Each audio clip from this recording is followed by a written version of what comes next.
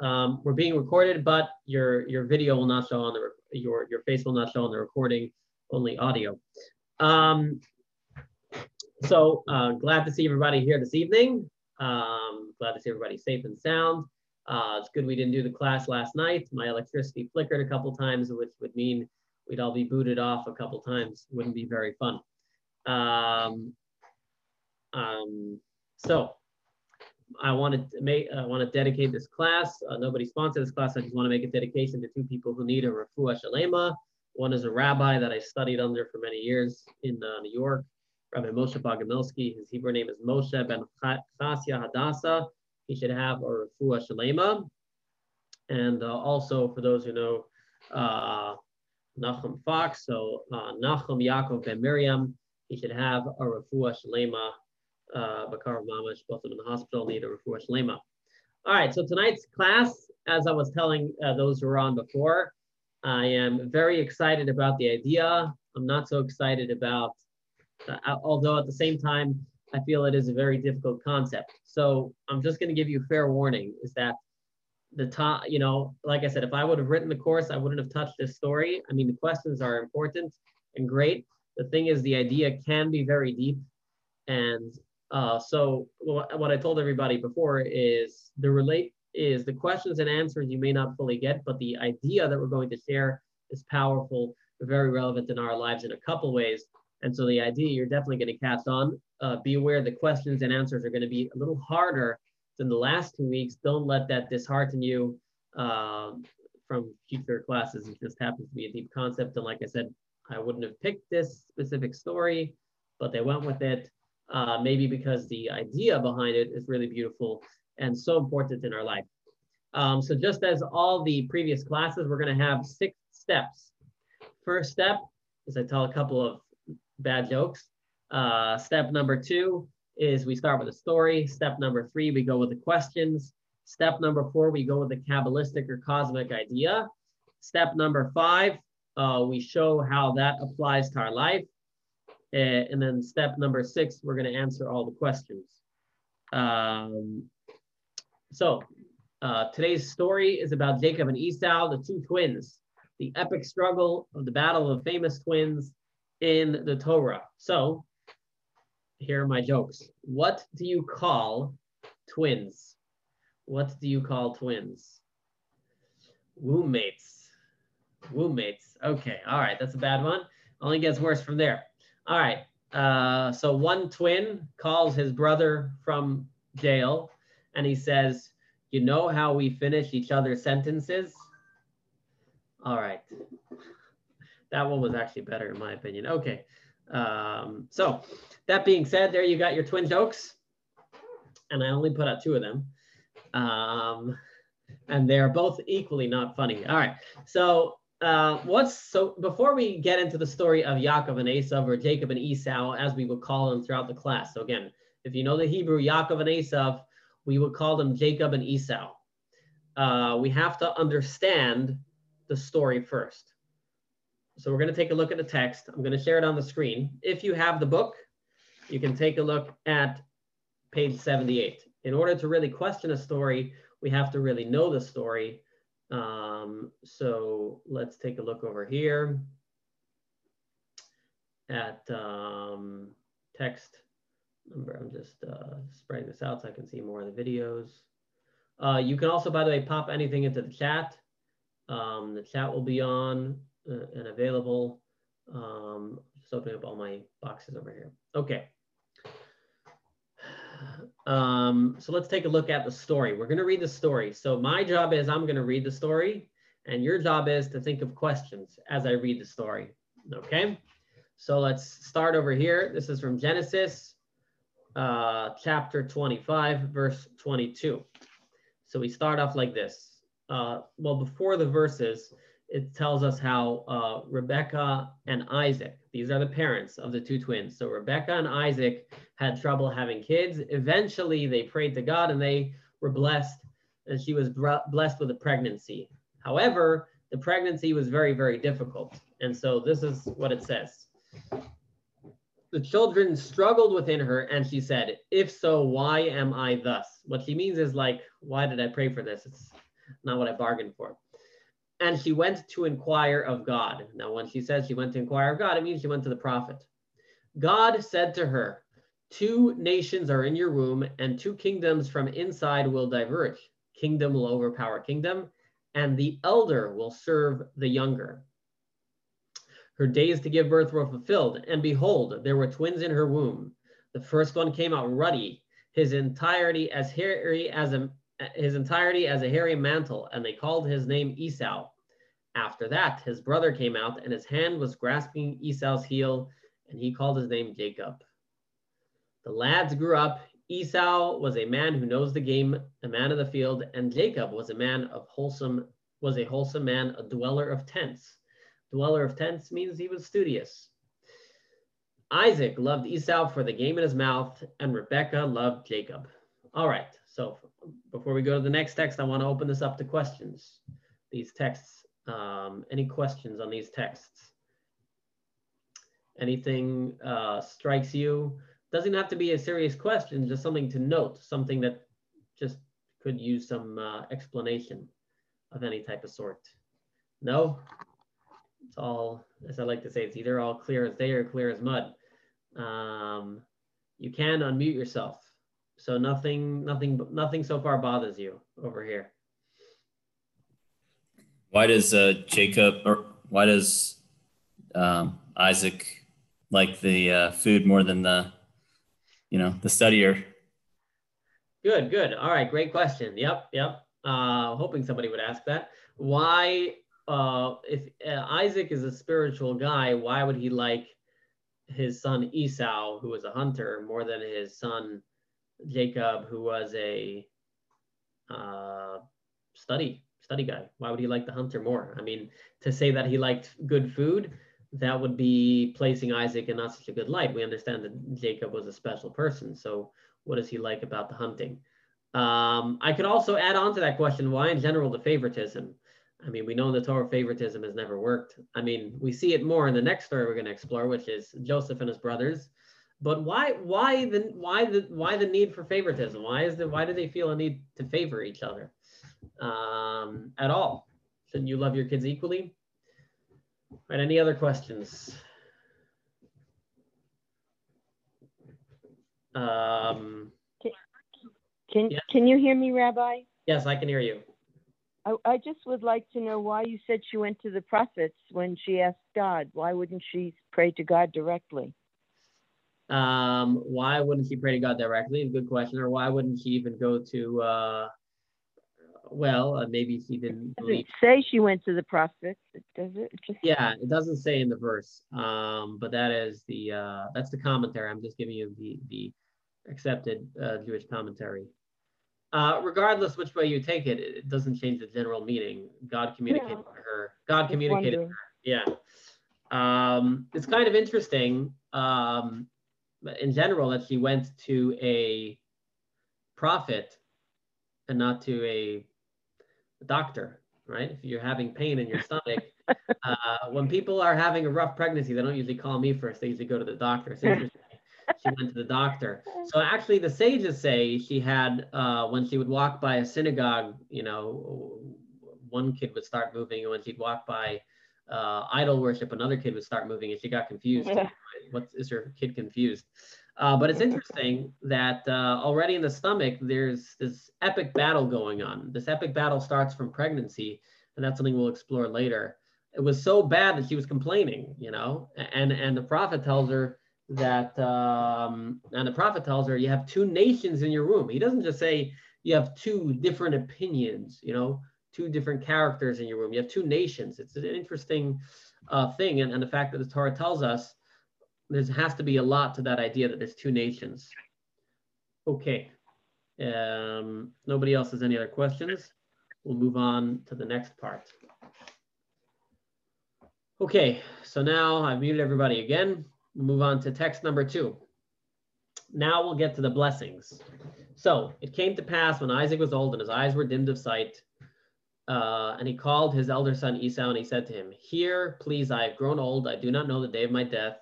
Now, please pick up your implement, your sword and your bow, and go out to the field and trap game for me." Make for me delicious food such as I love and bring it to me, and I will eat, in order that my soul should bless you before I die. Rebekah was listening as Isaac spoke to his son Esau. Rebekah said to her son Jacob, listen to my voice, to that which I'm commanding you. Go now to the flock and take for me from there 2 goodly goat kids, and I will prepare them as delicious food for your father, such as he loves. And you will bring them to your father, and he will thus eat, in order that he should bless you before his death. Jacob said to his mother Rebekah, here my brother Esau is a hairy man, and I am a smooth man. Perhaps my father will feel me, and I will be in his eyes as a trickster. And I will bring upon myself a curse and not a blessing. And his mother said to him, your curse is upon me, my son. Only listen to my voice and go take for me. Rebekah took the desirable garments of her son Esau, and she dressed her younger son Jacob, and she dressed the goat kid skins on his hands and upon the smoothness of his neck. He came to his father and he said, who are you, my son? And Jacob said to his father, I am Esau, your firstborn. Isaac said to Jacob, please approach and I will feel you, my son. Are you this, my son Esau, or not? Jacob approached his father and he felt him, and he said, the voice is the voice of Jacob, the hands are the hands of Esau. He did not recognize him, for his hands were as the hands of his brother Esau, hairy, and he blessed him. God shall give you the dew of the heavens and the fat of the earth and the abundance of grain and wine. Nations will serve you and kingdoms will bow to you. You shall be a master over your brothers, and your mother's sons shall bow to you. Those who cursed you shall be cursed, and those who bless you shall be blessed. All right. Any questions or comments on these verses over here? It's a lot to digest. Yes, Leslie. Well, I mean, Rebekah certainly has a deed to be done. You know, she's not going to be stopped. Mm-hmm. To deceive her dying husband is not kosher. Yeah, it sounds kind of strange that she's trying to deceive her husband. I mean, especially since we know Jewish wives are very persuasive. So she couldn't find another mean than tricking her husband. She couldn't go talk to him, right? Yeah, and why would God accept this? You know, it's a deception. It's a deception. Why would the blessing even work if it's a deception, right? That's what I'm saying. Yeah. Yeah. What's going on over here? Other things you can. So, and the fact that we as Jewish people, it almost seems like we're only Jewish because we deceived. Like otherwise, the blessing would have gone to the other kid. Also, it's interesting if you look in the blessings, like, you know, and your mother's son shall bow to you. He's giving him all the goodness of the earth. It's an interesting blessing to give. You know, it's one thing to, and especially if you thought he was giving it to Esau, it's one thing if you like one kid over the other, but then to give blessings and say, and you'll be the king and he'll serve you. Like what's going on over here? What's the idea behind that? The other thing is, and she's taking advantage of the fact that he's blind. It's not nice. And Isaac himself lies. I mean, look at him. Jacob said to his father, I am Esau, your firstborn. So some of the commentaries say, oh, he was telling a white lie. He said, I am, as in I'm Jacob. Esau is your firstborn. But come on, you know, it's all right. Any other questions?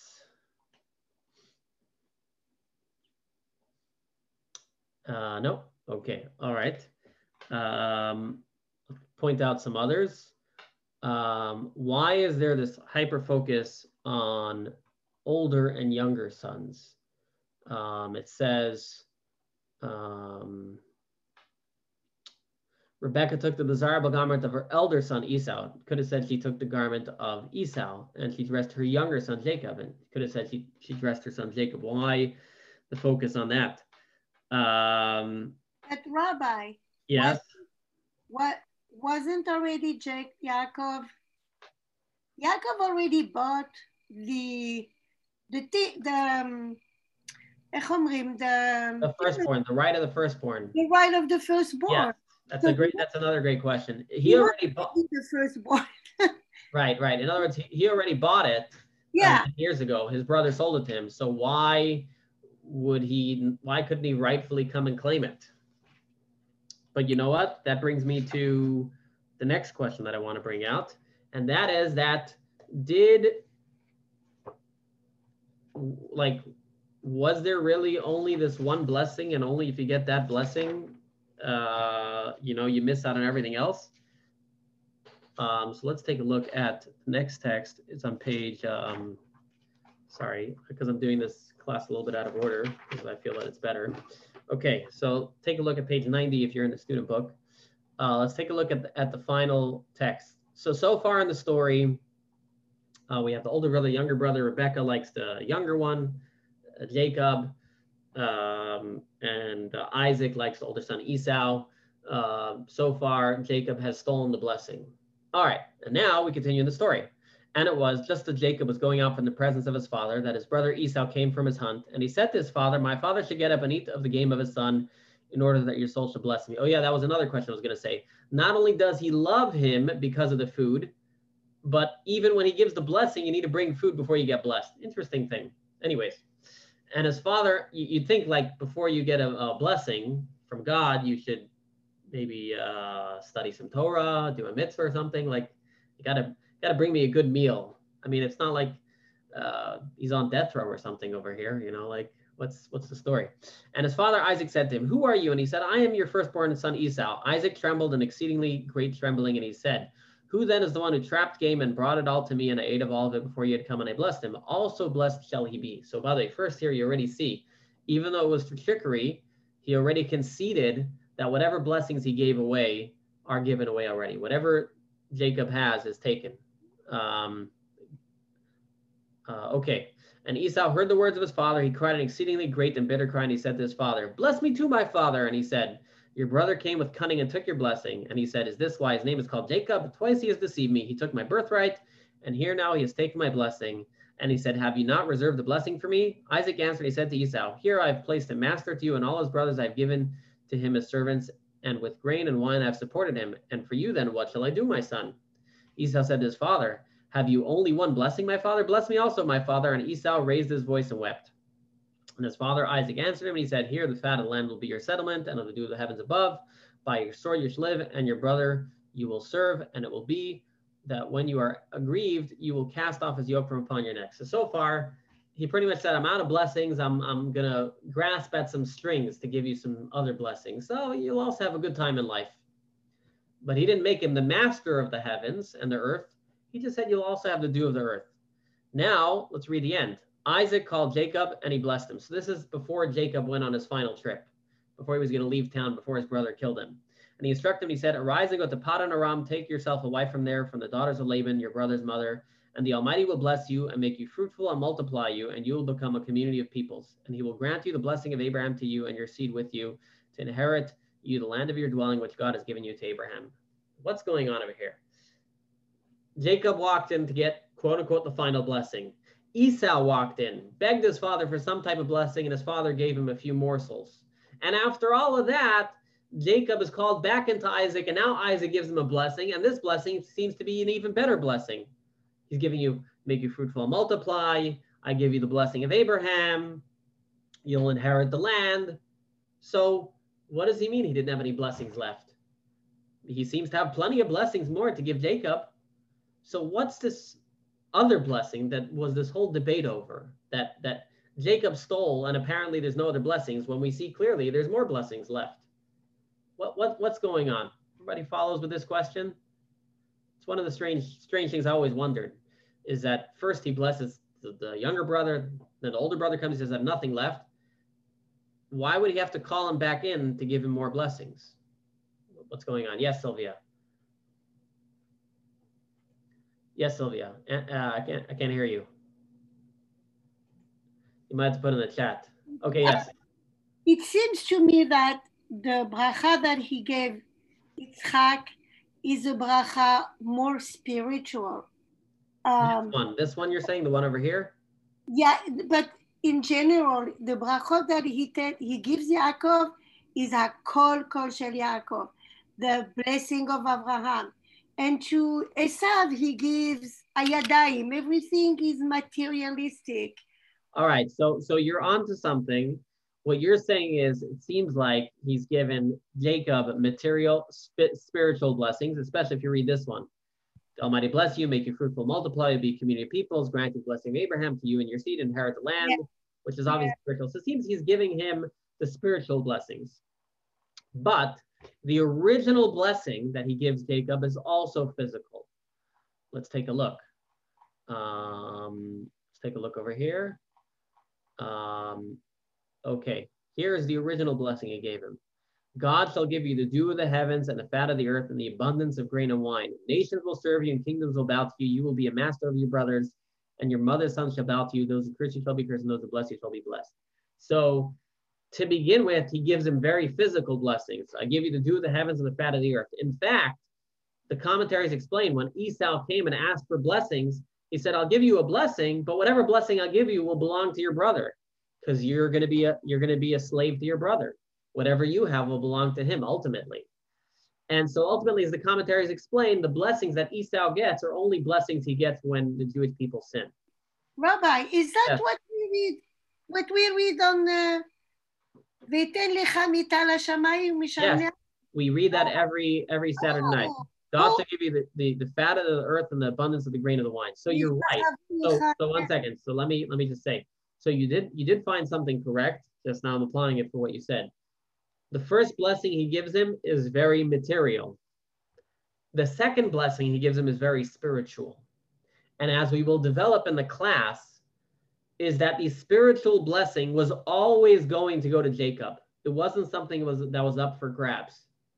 That's why even after he finished giving the blessings, he called Jacob back in and gave him those blessings, because those spiritual blessings were always going to go to him. You know, you can ask the question, if Jacob hadn't stolen the blessings, would Esau's kids be the Jewish people? And the answer is no. We would still be the Jewish people, but something would be different. We would still have the blessing of Abraham. He was always going to give that to us. As you see, in the original blessing he gave to Jacob, which he thought he was giving to Esau, he didn't give him the blessing of being the blessing of Abraham. So it's an interesting story here. This whole debate over the blessings, what blessing is it that they're fighting over that has to be stolen away through trickery, and that Jacob and that Isaac wanted to give it because his son was a hunter. Something strange with this story. You know, you already see with the blessing, something's really strange. Is everybody following? That's a little complicated. Yes? Okay. The thing that crossed my mind is perhaps Isaac really wanted to give Jacob the blessing all along, but he felt obligated to give it to the firstborn. So maybe he wasn't tricked at all. Maybe that's really what he wanted to do, and his excuse was to, in effect, act like he had been tricked. So I would say that, if not for the fact that the Torah says clearly that he loved Esau. The Torah makes it clear that he had a specific, it seems like he had a reason he wanted to give it to Esau. And the Torah's reason sounds strange, I'll admit that. It says he loved him because of his game, because he was a hunter, which is something we're going to explain. But it seems that he actually had a reason to give it to Esau, which we'll have to understand why. Any other thoughts by anybody? I don't want to put anybody to sleep over here. Okay, so let us. I know you have too many questions. It gets confusing. So I'm gonna stop sharing the screen because sometimes that wakes people up. You see a full screen of me. Should I share another joke? Okay. So let us summarize some of the main questions that we have tonight. Question number one is, of course, why did Isaac favor Esau? Was he so easily fooled? And why couldn't Rebecca talk to her husband? Why did she have to trick him? What's the significance that he loved him because he was a hunter? And not only that, when he was going to give him the blessing, he was only going to give him the blessing after he had some of the hunted food, which is also interesting. In addition to that, what's the whole meaning of this blessing that seems to be, it's an interesting blessing. It's obviously not the blessing of the Jewish people. It's not the blessing of Abraham. So what is the idea behind this blessing, and why did he specifically want to give it to Esau? And finally, we'll get to what is the idea of these warring kingdoms, and that it's not just that they're warring kingdoms as it says in the prophet, but even in the blessings, there seems to be this idea that one has to be a slave to the other. There seems to be this dichotomy that one has to be a master over the other. Always, you know, why can't they just both be kingdoms that live their own separate lives? Why is there this talk all through the scripture over here that when this one rises, that one falls. When that one falls, that one rises.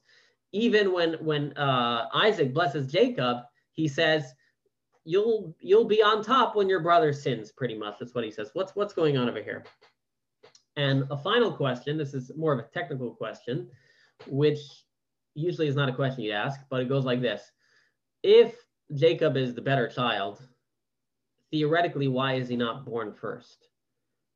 In fact, we see he was fighting to be born first. Why is he called Akev? He was holding on to the heel. He was trying to be born first, and it ended up he was just pulled out of pulled out by just grabbing onto his brother. But it seems that there was this serious war to be born first, but nevertheless Esau was born first. Why is Esau born first? And it seems like the fact that he's born first, that there is something special about him. So, okay.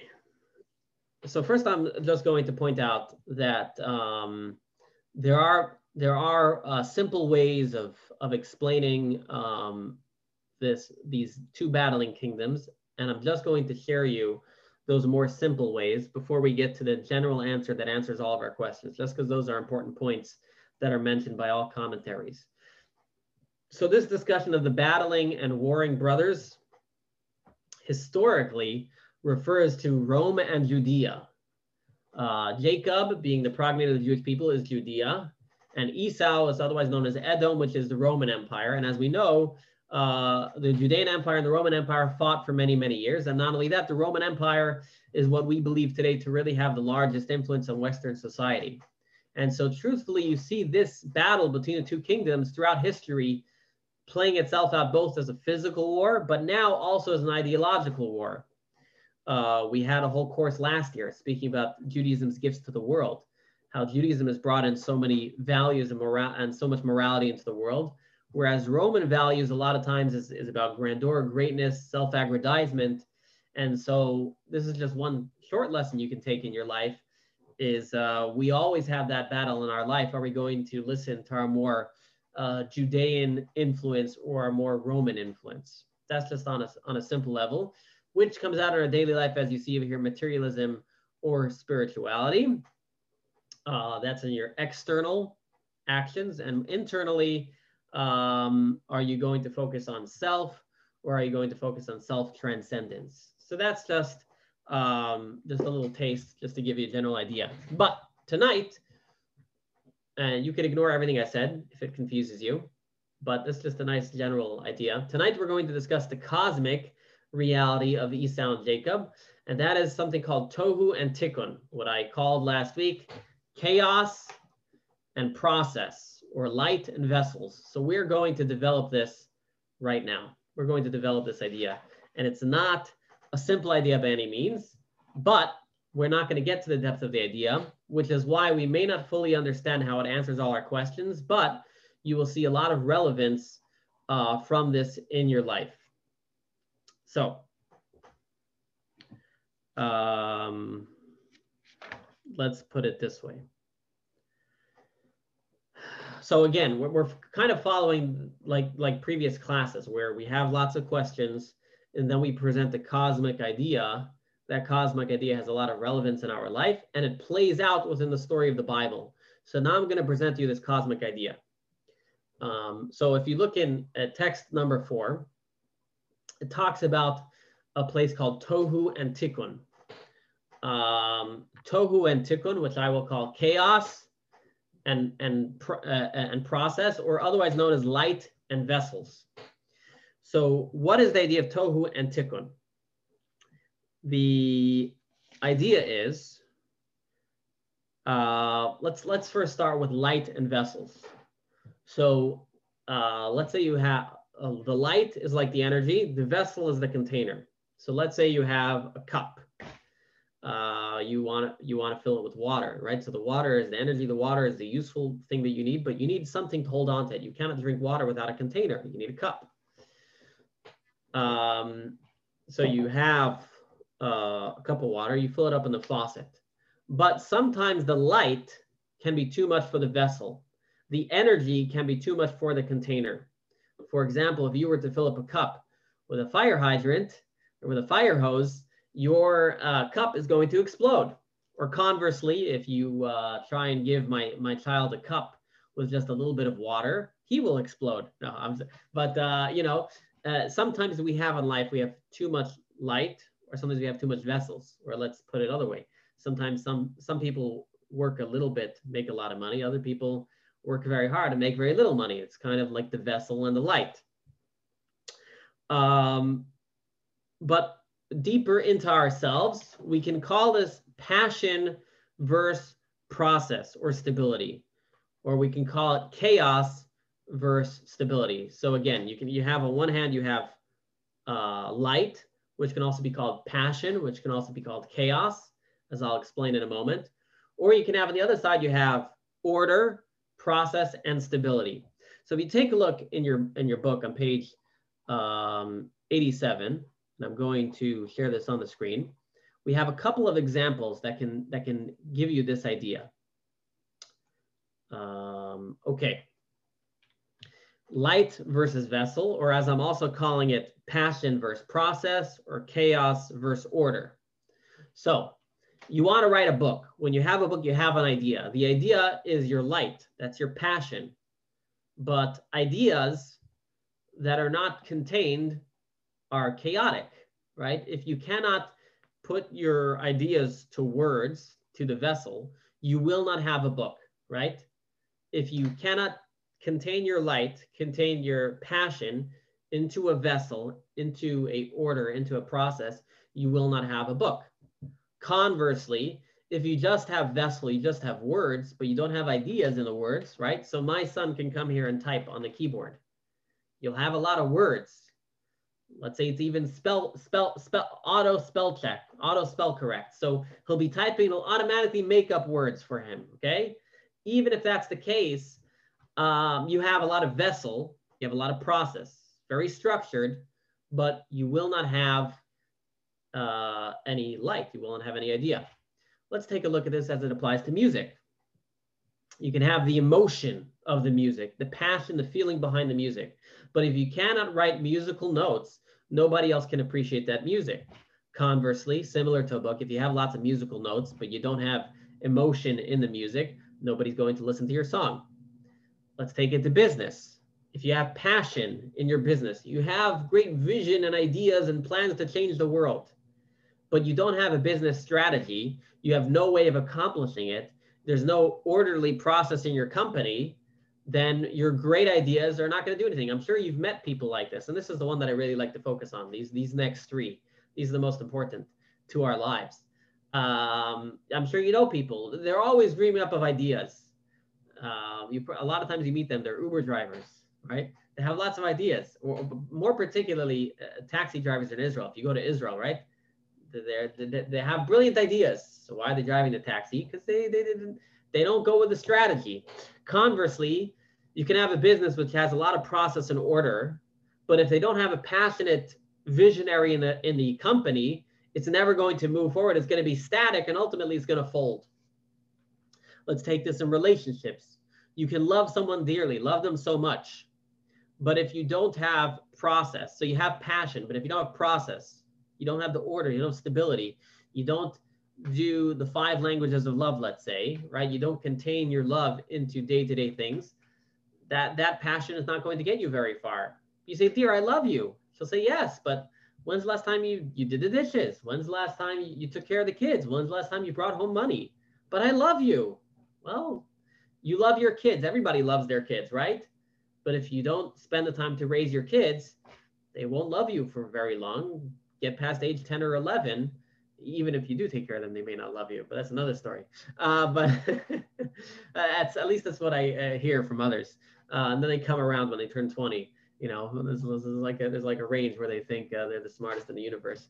Conversely, if you have a passionless marriage, even if you do everything right, again, it may not be something lasting. Similarly, in religion, you can have the passion towards God, But if you don't anchor it in actions, it's pretty much another type of relationship. If you don't anchor it in actions, what are the beliefs? What's the meaning behind the beliefs? Or conversely, if you have the rituals and customs, but you don't have the beliefs behind it, it's very dry and it's not going to last. So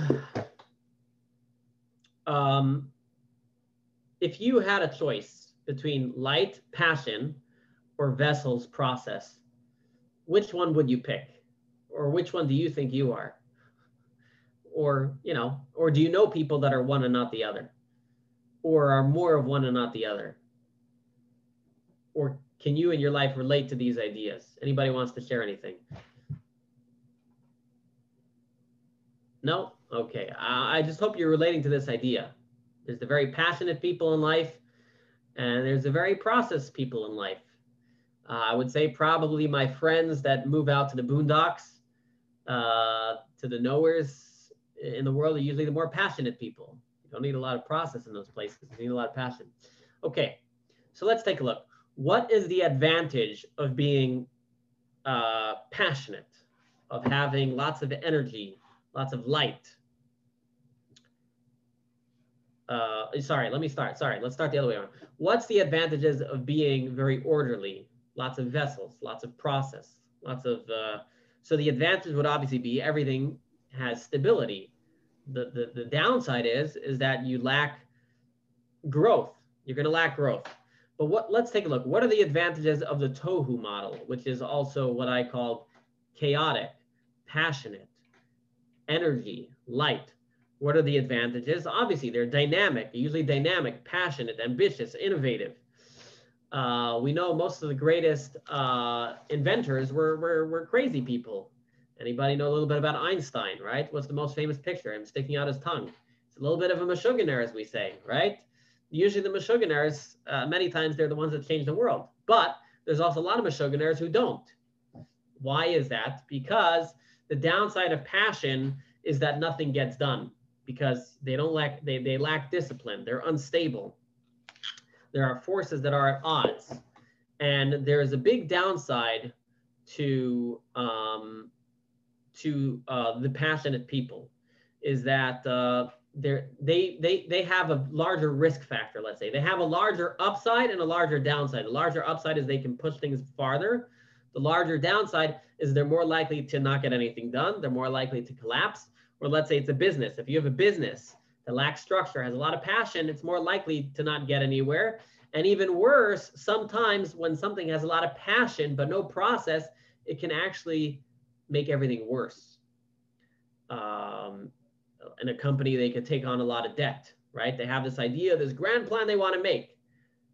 And then they take, you know, you've seen these companies where they had one idea working fine. Then they had a passionate CEO, has a bigger idea, borrows lots of money, and now destroys the original business model. Or let's say in religion, if a religion that doesn't have a very tempered actions, what they should do, we see there's been a lot of religions that have gone off the rails. Well, people complain about religions that have killed others and destroyed others throughout the history. A lot of times it's due to a lot of passion and not a lot of process, not a lot of rigidity, not a lot of what you're supposed to be doing each and every single day. We see this with kids, by the way. Kids that come to the school, the kids that can be the worst and the best are usually the same kids, right? If you don't act with them the right way, they usually become the worst of the worst. If you can find a way to them, they become the best of the best. Again, it has the highest upside, but also the highest downside. Any thoughts? I'm sure you know people that are like this, right? Yes? No, maybe so? Yeah. The interesting thing is that the kids tend to grow up that way too. The ones that are, hard to deal with as kids are usually hard to deal with as adults too. Yeah. Steve Jobs, he never finished college, right? He was an interesting character. Well, that's a good example of the passion and the vessel. He had the passion, and Tim Cook was the vessel. Tim Cook was the one that got things done. They needed both of them. Exactly. And so that's really, as you said, that's really the balance of life. And this is where the idea that we're talking about today really comes into our life is, truthfully, nobody has one without the other. It just depends what's dominant. Do you have more passion or do you have more process? Do you have more light or more vessel? Yes. You got to unmute yourself. That's why Yaakov gave him 2 blessings. That's why he gave him first the blessing of the Mishamne Haaretz v'mital HaShamayim All right. You're getting, yes, that is why he gave him 2 blessings, but we'll have to develop it further. Yes, you are correct. So any other questions? By the way, the other problem with passionate people is not only can they explode, but they also don't get along well with other passionate people. That's another problem, because when you're very passionate, it kind of can expand. You take up all the space, so to speak. And so you meet someone else who's very passionate and it's very hard to get along. Your example, Steve Jobs and Tim Cook could get along. You had passion and process. You have 2 passionate people. A lot of times it's difficult. That's why you actually find a lot of marriages is a mixture between passion and process. It's very interesting. Not always. I mean, I'm not saying it's always like that. You also have a lot of times process and process, so to speak. But passion and passion, a couple like that is actually, I believe, probably the most rare combination of a marriage. Not to say it doesn't exist. So taking this idea more Kabbalistically, our sages say that when God created the world, he first created the world in the passion model. There was a lot of light, not so much vessel.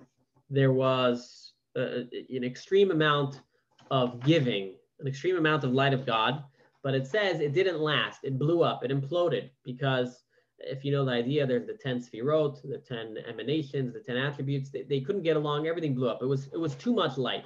It was too much. Like I said, in the physical realm, I'm not going to explain it so spiritually, but just like in the physical realm, passionate people can't get along so well. The same thing happened in the spiritual realm, and it all blew up. So God's original plan was to be giving a lot of light. He wanted there to be a lot of godliness, a lot of expression of godliness in the world, but it didn't work. Okay, God first created the spiritual world, a lot of godliness. It didn't work. It was too much passion in that world. And again, I'm not going to explain it too deeply. So it exploded. But that was God's original idea. That's what he wanted. Then he said, all right, let's restart. Let's create the world that we have today, which has a lot of process, a lot of vessels, where God is hidden in the world. So there's not a lot of light. There's a lot of vessels. There's a lot of stability to this world. Nature is very, very stable. Our world is very, very stable. Very process oriented. If you want to find God, if you want to find the light of God, you got to search for him. He's there, but there's more vessel, more process, more stability, more orderliness than there is the chaotic, powerful light of God. But the ultimate goal is to bring passion into process. The ultimate goal that we have to do is to bring God, to bring the light of God, as he did shine before, into the process, similar to what Phil, great example, to kind of bring the Steve Jobs into the Tim Cook. That's God's ultimate goal. So first he started with lots of light. It wasn't very tame, didn't work.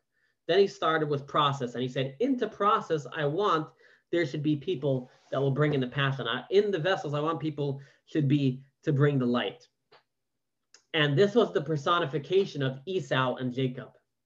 Jacob was the one who was the dweller of the tents. He was the guy that was calm, tame, nice, orderly guy, got up in the morning, said hello to everybody. Esau was this wild man, because Esau was the embodiment of passion of light that had gone wrong. In his deepest sense, he would be like that kid that walks into your class that you'd say, oh, there's a lot of potential here. He was the real deal. He was passion, but he was passion. He was the light of God as it had already exploded, as it had already come out in a not good way, a little too passionate about himself. Let's put it that way. So he was passion, right? Jacob did not have that passion. Read about him. He sounds like a boring guy. Honestly, he's this boring guy. He was, for most of his life, he was a shepherd.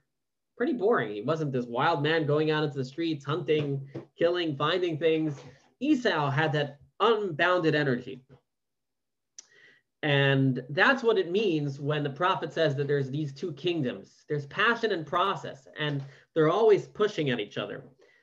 but this is why Jacob liked Esau. Sorry, Isaac liked Esau. Isaac liked Esau because he was looking at his potential. And this is the deeper meaning, by the way, very interesting. This is the deeper meaning of what it means that Isaac was blind. What does it mean that Isaac was blind? It's not very nice. And just to say because he was blind, he didn't know his kids. The deeper meaning is that he was blind to the realities on the ground. He was blind to the reality as we see it. He saw things in its root source. He saw things as they could be. He saw it in a very high potential. So he was blind to the reality on the ground. In his mind, he saw the great potential in Esau. But the problem that he missed and what he was missing was that down here on the ground, Esau would never become what he wanted him to become. So again, Isaac was not mistaken because he was foolish. Isaac, when it says that he liked the hunter man, it's not because of the food per se. He liked the passion that Esau embodied, and he saw in his root source. Esau was the light of God per se, as it had come down and exploded. For those who know about the fallen sparks, if you've ever learned about that concept, that's what it was. But he was blind to the realities on the ground. And so this was Isaac's plan. This is how Isaac looked at it. He said, Jacob, he's a nice spiritual guy. He'll do always the right thing. He'll study Torah. I'm going to give him the blessing of Abraham. I was always planning on giving him the blessing of Abraham. But he did not believe that Jacob would have the power to turn around this world. He did not believe that Jacob would have the power to take this world and transform it into godliness, because he said he lacks the passion. He's too tame. He's too calm. He can't do it. He's just a simple guy. Yes, Esau right now is a bad guy, but if we can get to his energy, if we can get to his passion, maybe he's the one that can take this physical world and elevate it. He's the one that can take the self-aggrandizing world, the self-focused world. He's the one with his passion can elevate it. That's like, let's take an example of a business, right? So this is kind of like Esau's plan. Let's say you have a business. You have a business that you have a lot of vision for, you pumped a lot of money in it, and it's starting to fail. So you have two opinions. One opinion will be, all right, let's cut back everything. Let's bring process into this company. Let's stabilize it. Then it'll start to work. That works most of the time. But other times, some companies, they say, no, we're not pumping in enough passion. We're not borrowing enough money. We're not going all out. We're not really living up to our vision. Let me throw in some more money into this company. Sometimes that works, but a lot of times the company goes under even worse than it would have before. But that idea is the embodiment of Isaac. He felt, yes, Esau's really bad, but let me give him blessings. And which blessing did he want to give him? He wanted to give him the blessing of the earth, because he felt he would be the one that can elevate the earth. He would be the one with his passion. Ultimately, when it comes revealed, he will be the one that can take this earth and really elevate it.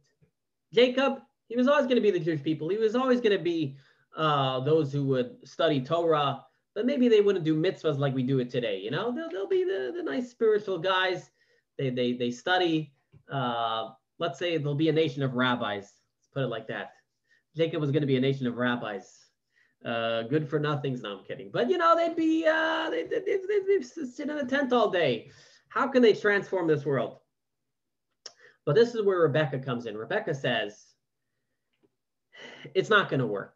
It's sinking, and it's sinking fast. More Kabbalistically, it says that maybe before good and bad became mixed, and I won't go down that path. But she says the realities of today is that physicality cannot redeem itself. Esau is too far gone to lift himself up. He's sunken too far. The only hope is we have to have the elder serve the younger, as in the blessings. We have to have the elder be subservient to the younger. What does that mean? Is that we need to have a Jacob. We need to have someone who has process, and in his process to bring passion. That's what it means. The elder shall serve the younger. The goal is not just to be a Jacob. The goal is not just to be someone involved in sitting in the tent all day. The goal is to elevate the world. But where's the starting point? We have to start with process. You have to have those who study.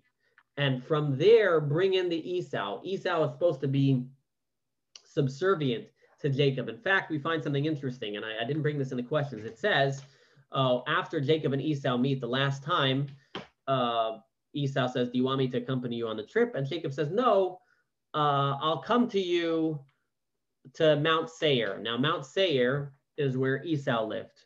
He says, I'll come to you soon. And he never came to him. Okay, you look in the story. Was he lying again? Is Jacob lying? I'm not gonna come to you. This commentary, Rashi says, actually, what Jacob was saying is, I'll come to you. Seir can also be a hint to Mashiach. He was saying, I'll come to you when Mashiach comes. So if you haven't learned today's class, you say, what does that mean? What do you mean? I'll come to you when Mashiach comes. But now, based upon what we're saying today, we understand the ultimate perfection of this dichotomy of Jacob and Esau will be fulfilled when Mashiach comes. The ultimate fusion of passion and process, of light and vessel, will be completed when Mashiach comes. And that's why Jacob says, I will come to you to Mount Seir. I'll come to you when the Mashiach reveals himself. Because that's the goal. The goal of what we're trying to accomplish today is we start with process. We have the religion, which has all the rules and regulations that the Torah gives us in the 613 commandments. But within that, we need to bring the passion, we need to bring the light, and we need to bring the light the way it was before. And that's really the ultimate goal. And so everything we're doing during the time of exile is, so to speak, to bringing the passion into process, trying to reveal godliness in the orderliness of this world. This world is very vessel heavy. When we do a mitzvah, when we do a physical mitzvah, we now have the ability to bring the light, the passion, the chaotic light, that spiritual light down here into this earth. And that's what our job is. And so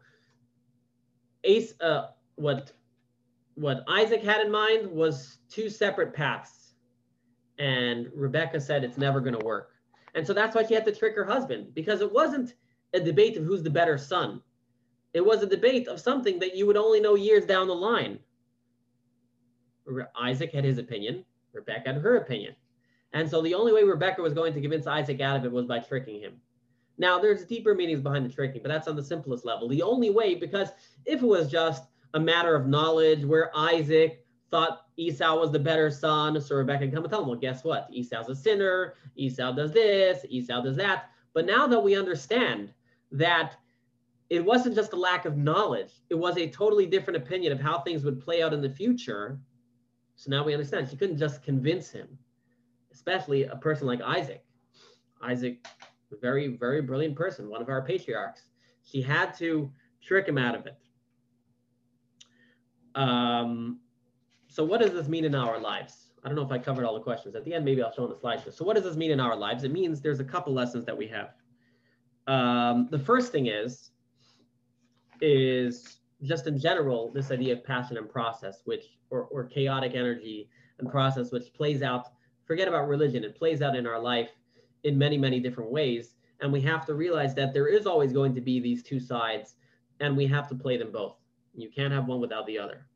But on a deeper level, what this means is sometimes we get down about our passion for the physical world, about how our self is so passionate. And maybe we have to realize that maybe we should harness that passion instead of ignoring it. Harness it. The Kabbalists say that the godly soul is a more boring soul. He's very tame. He's like Jacob. He's like the dweller of the tents. Your animal soul is more like the Esau. He's more like the wild person. I've never seen anybody as excited for a Torah class as they are for a good steak or pick your favorite food, right? The passion, the salivating tongue. People don't sit before a class and their tongue is salivating and they just can't wait there on the spilkas till the class starts, right? We know that typically, naturally, okay, hopefully you can bring that into your life, but naturally there's more passion in our physical life. And that's not a bad thing. What we have to do, what Hasidic philosophy says, is take the natural passion that we have and direct it to good, because the passion is not inherently evil and it can be tamed. We have within ourselves both the Jacob and the Esau. We have the passion and we have the very process-oriented Jacob, the very holy, simple, and we have to try and transform those feelings. It says it's like those children. It's like those children. The more wild children, they have the greater energy. And the same thing, each person within ourselves, the greater energy within us is actually our animal soul, our physical soul. And what we have to do is not shun it, but actually take its energy and channel it towards good, which is something that can be done and must be done and should be done. And truthfully, that's why sometimes it's not a bad thing to have a self-interest in the spiritual things that we do. It may not be the ultimate goal, but it's definitely a proper way to start. If you can do something holy for the wrong purposes, it's okay. You know, if you're back in the day, they used to blast everybody, used to do that. But you know, it's if you're doing something, hopefully you don't ooze it to everybody else. You know that you know you're full of ego. But if you can channel your ego to be egotistical about good things, then that's okay. They used to tell the story of a certain chassid. He was known not to sin. So they asked him, how do you make sure you don't sin? He says, listen, I'm known as this famous chassid, this righteous man. How can I sin? I'm so great. How can I be someone that can sin? I'm so special, right? If we talk ourselves into that, then we can use that for good. You know, today in behavioral change, they talk about you not only have to change your behavior, but you have to have an identity shift to change your identity. And so sometimes using our identity is not a bad thing. It's like I said, if you came to last year's JLI course, Warrior to Warrior, I said we should be selfish for selfless reasons, right? I think that's one of the ideas I presented. Although the goal is to be selfless, but I think in who we are, we have to realize we should be selfish for selfless reasons. You know, the people that don't think about themselves at all also usually don't get anything done. Oh, who am I? I'm a nobody. I'm a nothing. And so what we learned today is take that Esau of yourself. It's chaotic and it needs to be reined in, but it also has a lot of power. So it's not that Isaac was completely wrong. Isaac was right. And actually the ultimate goal is the power of Esau. But the power of Esau has to be tamed by the power of Jacob. And that's why, by the way, Isaac was born first. Esau was born first, because that's how cosmically it started. Cosmically, first, there was the world of a lot of light, the chaotic light, but that didn't work. So then came the world of Jacob, the world of Tikkun, as we call it. Anybody here ever heard of the word Tikkun Olam? Tikkun Olam, we live in the word of Tikkun. Also, by the way, in the first words of the Torah, what does it say? V'ha'aretz haita tohu vavohu. The world was chaos. The world started chaos. You can see it in the Torah, how the world started with chaos. And then God brought the orderliness into chaos, because chaos, as it was not sustainable. So, anything else? So I just want to bring out, someone asked me before, so what's better, religious practice or feeling passionate about God, right? Good questions. Well, based on our class today, I can't say either one is truly better. You have to have a fusion of both. That's the goal. You have to make sure that you can have a fusion of the two, of both the religious practice and the passion. That's tohu and tikkun, the light and the vessel. We need to make sure we have both. I can't say one is greater than the other. We have to have the Jacob and Esau, each and every single one of us in each and every single one of our lives. Any questions? No? No questions? I'm surprised. Either it was all not understood or it was all very understood. Why is it that throughout the Torah, there's always this favoritism, favoritism that goes on between one child and the other that ends up causing war and fighting? I mean, it just, like, you wouldn't favor one of your children. Well, I don't want to say, like, I don't understand how that's productive. Right. So I think as we presented today, you can understand why there's favoritism. Their favoritism is not, you know, when you think of it just on a physical level, you're like, why are they loving one over the other? And particularly when you think of Jacob. But once you see the story, you realize their favoritism is not just they like one because of they like what they do. For example, Isaac. Isaac did not like Jacob because he was the better son, because he wasn't the better son. In reality, in actual life, he wasn't the better son. In this case, his love for his older son was rooted in a understanding of which spiritual path is going to be the better one. And so the favoritism was more of a spiritual bent. So in this case, it's better understood. As far as the other brothers, Joseph and his brothers, that's actually next week's class, where we'll understand the cosmic debates between those brothers. So I guess what you get from here is that the favoritism is not just petty favoritism, but there was deep meaning behind it. So hopefully that helps you feel better about it. In other words, yes, these stories play out in a reality on this earth, but particularly you can see in the case of Isaac, where he favored the worst son, in reality, they were favoring a certain mode of divine service over another. They had they felt that this path was better than that path.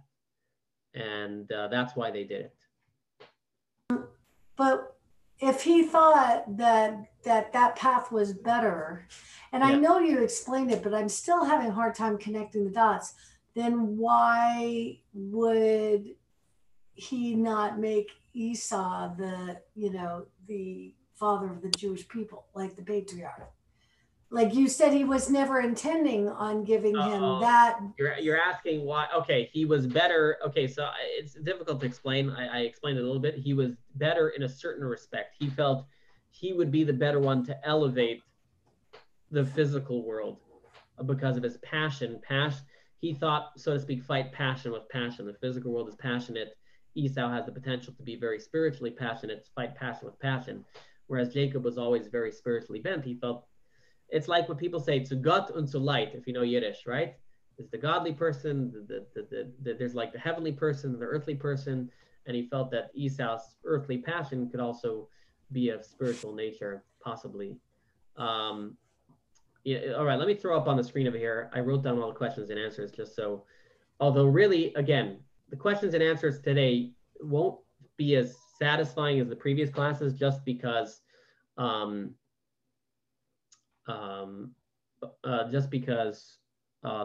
actual concept that I shared today is much deeper than I shared it.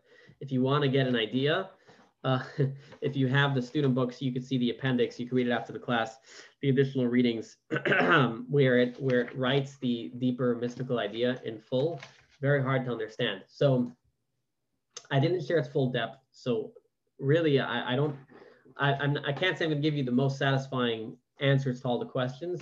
We answer them, but not, you may still have questions on it, which is why I said, personally, I wouldn't have picked this topic just because of how deep it is. But at the same time, the lesson that it has is so important in our life, which is, first of all, just in general in our lives, this passion and process, this dichotomy, which we fight with and struggle with every day, and which we see, the Torah says, is always going to be a battle in our lives, passion and process. And it's really hard because some days we wake up with a real passion mindset. Some days you wake up with process mindset. Or if there's people your relationships with other people, you meet people, hopefully you have a better appreciation for them. You may be a process, they may be passionate. Hopefully you can better understand them and get along with them. I remember when I was younger, I used to be jealous of certain people. I probably still am, but I like to pretend it happened in the past. In my yeshiva days. And later on, I came to understanding that we're just very different people. These other people were very passionate people. That's just their nature. And I saw how they lacked process. Now there's some very talented people who really merge the two. The ones who do it best are really like the Steve Jobs and Tim Cook, those who can merge the two and be able to get both going together. So here are the questions. Why did Isaac favor Esau? He felt Esau's boundless chaotic energy would eventually revert to its holy state, which of course Rebecca disagreed with. What does it mean he loved Esau? Because he was a good hunter, and why blessings required good food? Esau, the wild hunter, had passion, energy, and only that can take this world and make it into delicacies. So that's also the meaning of go out and find me delicacies. That was a hint to the idea that maybe Esau's energy in the future will make spiritual delicacies. Rebecca favored Jacob because she realized that practically Esau's never going to be what she wanted him to be. The meaning of Isaac's blindness is he was blind to the reality in this world. He saw things in a more higher dimension. And this is also a more beautiful way of looking at Isaac's blindness. It's not that he didn't know who Esau was. It's a more spiritual blindness. Why did Rebecca trick her husband? Isaac's opinion wasn't just not knowing his kids. It was a totally different opinion of how to get things done. You couldn't just convince him out of it. What is the meaning of the two kingdoms? The elder will serve the younger. It means that only through the younger Jacob presents process of stability where the elder be elevated. If Jacob is good and he was to get the blessings, why wasn't he born first? Because passion and energy of Esau is greater, better, and the goal is just a shame that it's difficult to harness. And so we have to start with process. Finally, was Isaac going to give Esau the blessings to be the Jewish nation? No, it's clear from the verses not. Rather, he planned we Jews would be spiritual and Esau would refine the physical. But it doesn't really work.